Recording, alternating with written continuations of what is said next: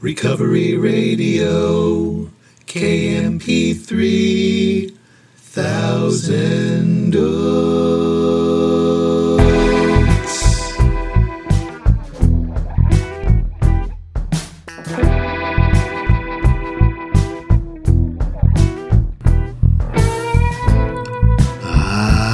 Yes.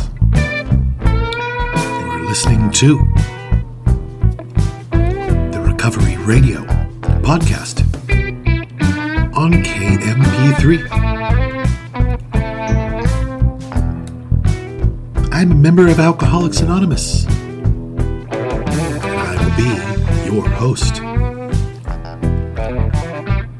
You can email me at sarcasticbigbook@gmail.com. Follow me on Instagram at sarcastic.aa.book.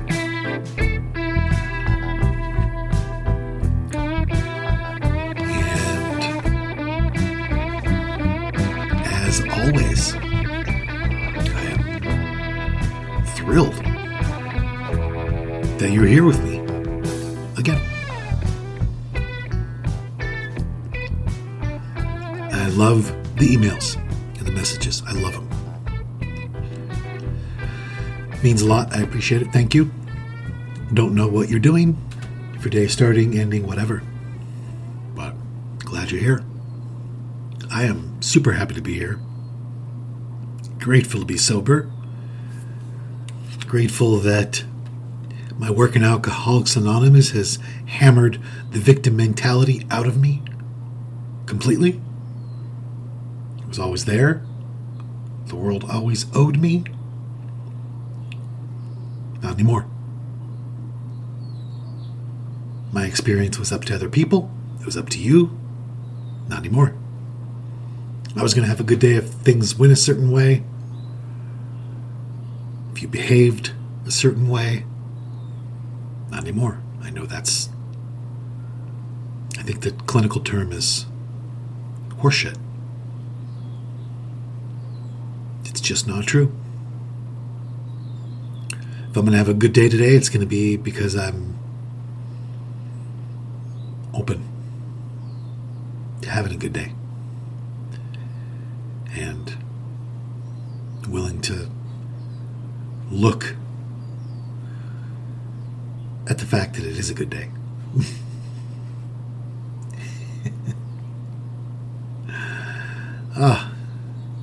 It's incredible.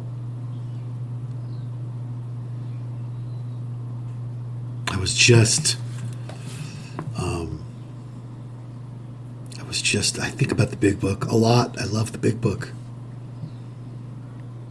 I love it. I think about it so much.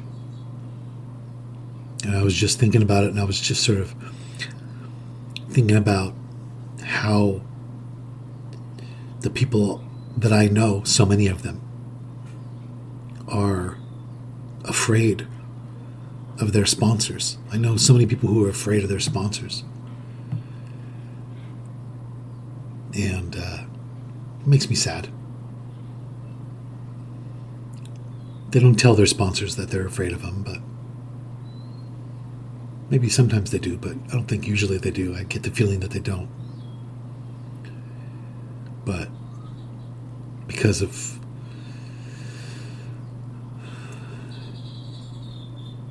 I hear it a lot, and I was just thumbing through the book, and I was just looking at the chapter working with others, and how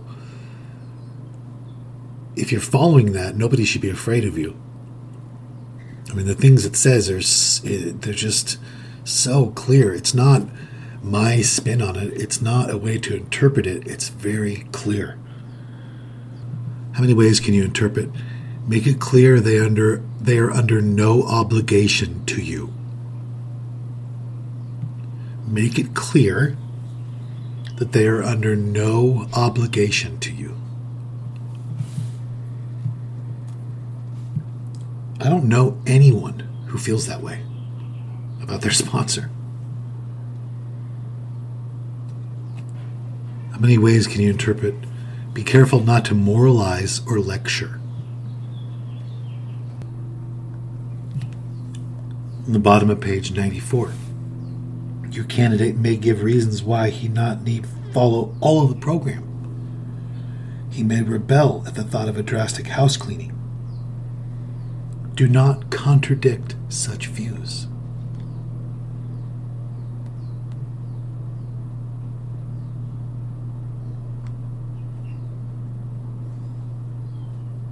I mean, that takes a lot of being out of self. I get that. But it's just page 95. You will be most successful with alcoholics if you do not exhibit any passion for crusade or reform. Never talk down to an alcoholic from any moral or spiritual hilltop. That's what the book says. You can't really interpret that. That's what it says. It's pretty plain. And I think about all the people I know who are afraid of their sponsors. Man, it makes me sad.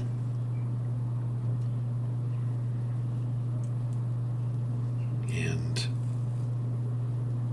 I guess I'm moved to share this today.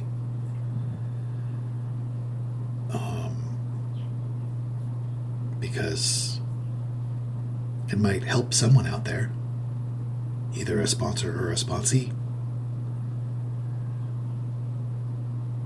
I don't know how or if it will, but that's what the actual big book says. I think it's pretty powerful. And that is the attitude, and those were the conditions that helped me. And those were the conditions that led me to today. People who acted that way were the people that really helped me. And I can't ever thank them enough. I'm sure there were so many people who wanted to wring my neck, and still do, maybe. I mean, I'm sure there's so many times that my sponsor, my grand sponsor, other people in the fellowship listened to my nonsense or my self-pity or my, indignant stance and wanted to moralize or lecture. But they didn't. And in the moment, they probably weren't gratified by that fully. I don't know, but it did help me. It does reach a person when you don't impose your will on them. It's very strong. It's very powerful. It just takes longer sometimes, in my experience, to see the fruits from that. But they're bigger fruit. I remember I used to be on a crusade. And I still can be sometimes, and I never feel good about it. I try to check myself as soon as I notice it or I'm made aware of it. I know it's wrong to do that. I might have shared on here a friend of mine I've known from the beginning. Kind of really simply checks me. I ask. And, but I used to do that all the time, and I noticed that people went along willingly for a while and then not. And then I discovered that, a lot of that is just people pleasing, avoiding confrontation, wanting to be liked and all that stuff. But to really help people, in my experience,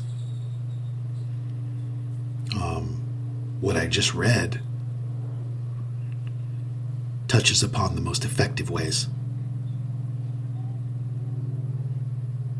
And it's hard.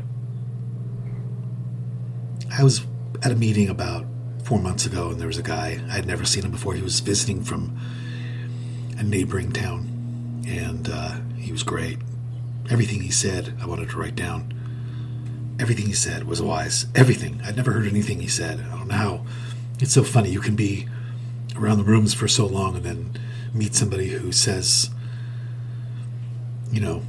somebody, just a bunch of things you've never heard. It's just, one of the things he said that I remember was, we were talking about identifying your higher power, and he said, God doesn't have an identity crisis.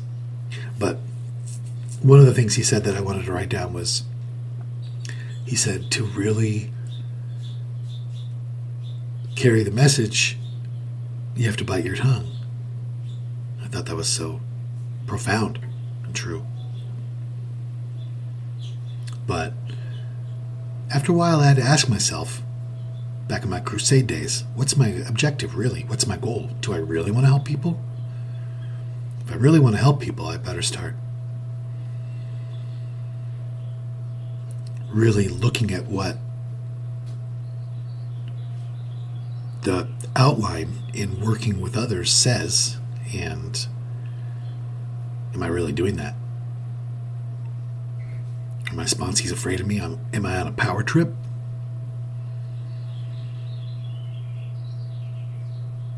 I have answers now, so you need me.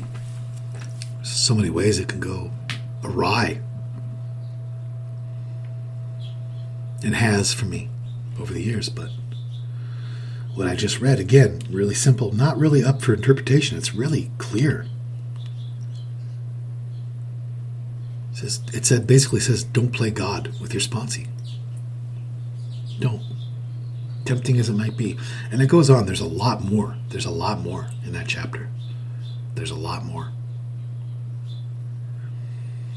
that expresses parallel or identical principles to what I read. And,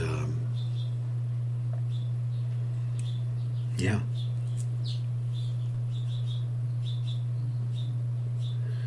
So if you have a sponsor, I hope you're not afraid of them.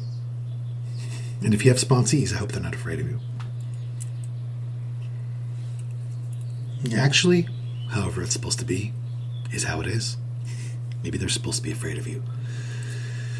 I don't know. I'm not God. I don't know. I did want to read something today. The intro today was longer than usual, but I did want to read Step 11. I thought that'd be kind of cool. Out of the big book. So I'm going to. And if you want to read with me, it starts on the bottom of page 85 in the book Alcoholics Anonymous. Last paragraph. Step 11 suggests prayer and meditation. We shouldn't be shy in this matter of prayer. Better men than we are using it constantly. It works if we have the proper attitude and work at it. It'd be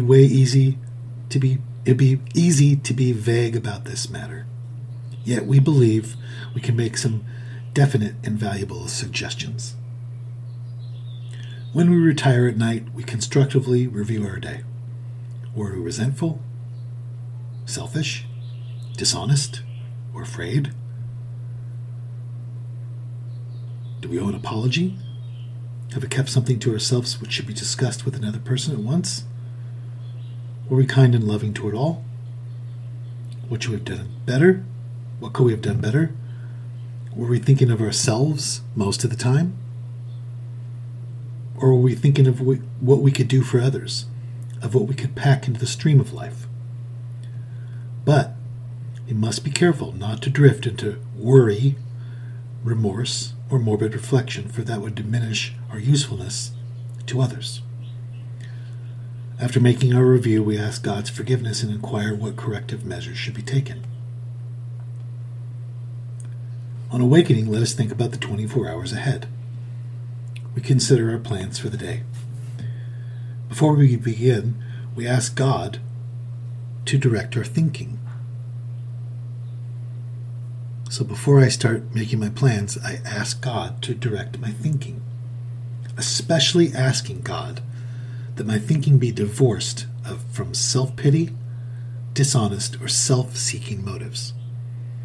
Under these conditions, meaning when my thinking does not have self-pity, dishonest, or self-seeking motives, we can employ our mental faculties with assurance, for after all, God gave us brains to use. God gave us brains to use. God gave us brains to use.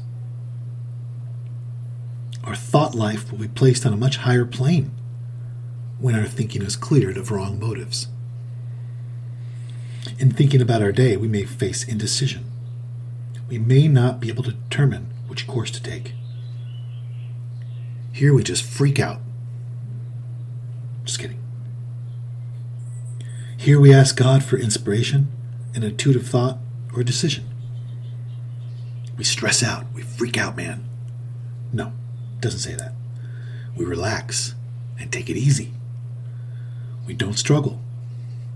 We are often surprised how the right answer comes after we have tried this for a while. What used to be the hunch or the occasional inspiration gradually becomes a working part of the mind. Being still inexperienced and having just made conscious contact with God, it's not probable that we are going to be inspired at all times. We might pay for this presumption in all sorts of absurd actions and ideas. Nevertheless, we find that our thinking will, as time passes, be more and more on the plane of inspiration. We come to rely upon it. We come to rely upon our thinking when it's divorced of wrong motives. Pretty cool. That's what it said. We usually conclude this period of meditation with a prayer that we be shown all through the day what our next step is to be, that would be given whatever we need to take care of such problems. We ask especially for freedom from self-will, and are careful to make no request for ourselves only. We can ask for ourselves, however, if others will be helped. We are careful never to pray for our own selfish ends. Many of us have wasted a lot of time doing that, and it doesn't work. You can easily see why. If circumstances warrant, we ask our wives or friends to join us in morning meditation. If we belong to a religious denomination which requires a definite morning devotion, we attend to that also.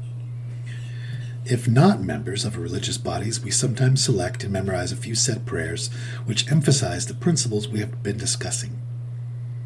There are many helpful books also. Suggestions about these may be obtained from one's priest, minister, or rabbi. Be quick to see where religious people are right, make use of what they have to offer. As we go through the day, we freak out, man. We unload on people. Just kidding. As we go through the day, we pause when agitated or doubtful and ask for the right thought or action. We constantly remind ourselves we are no longer running the show, humbly saying to ourselves many times each day, "Thy will be done." It's like going back to the third step over and over and over. We're not running the show. We are then in much less danger of excitement, fear, anger, worry, self-pity, or foolish decisions. We become much more efficient. We do not tire so easily, for we are not burning up energy foolishly as we did when we were trying to arrange life to suit ourselves. It works. It really does.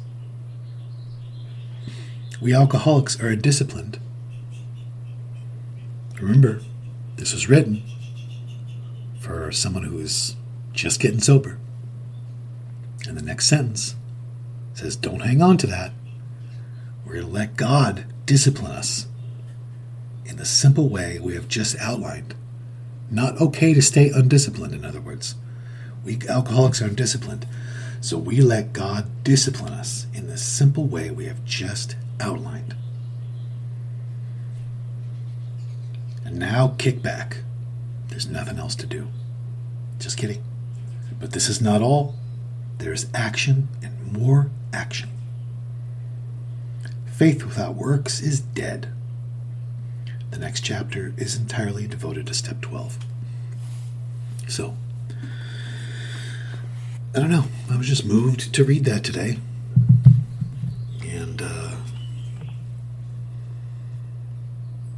it basically says, get out of self, get out of self, get out of self. If you're out of self, everything's fine. It doesn't say anything about being stuck with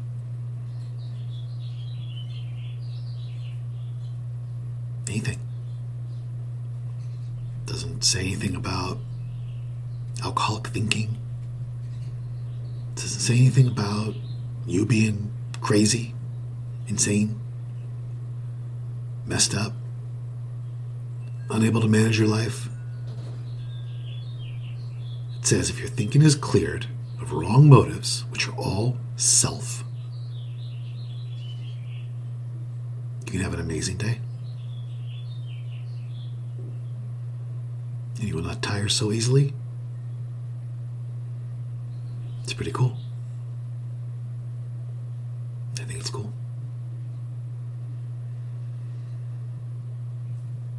You know what's weird? I did not have tea today. I had tea earlier in a Zoom meeting. And I just wasn't feeling tea. Again, I'm not crazy. I'm not an alcoholic. I'm not going to have tea twice. All right. That means it's time to go.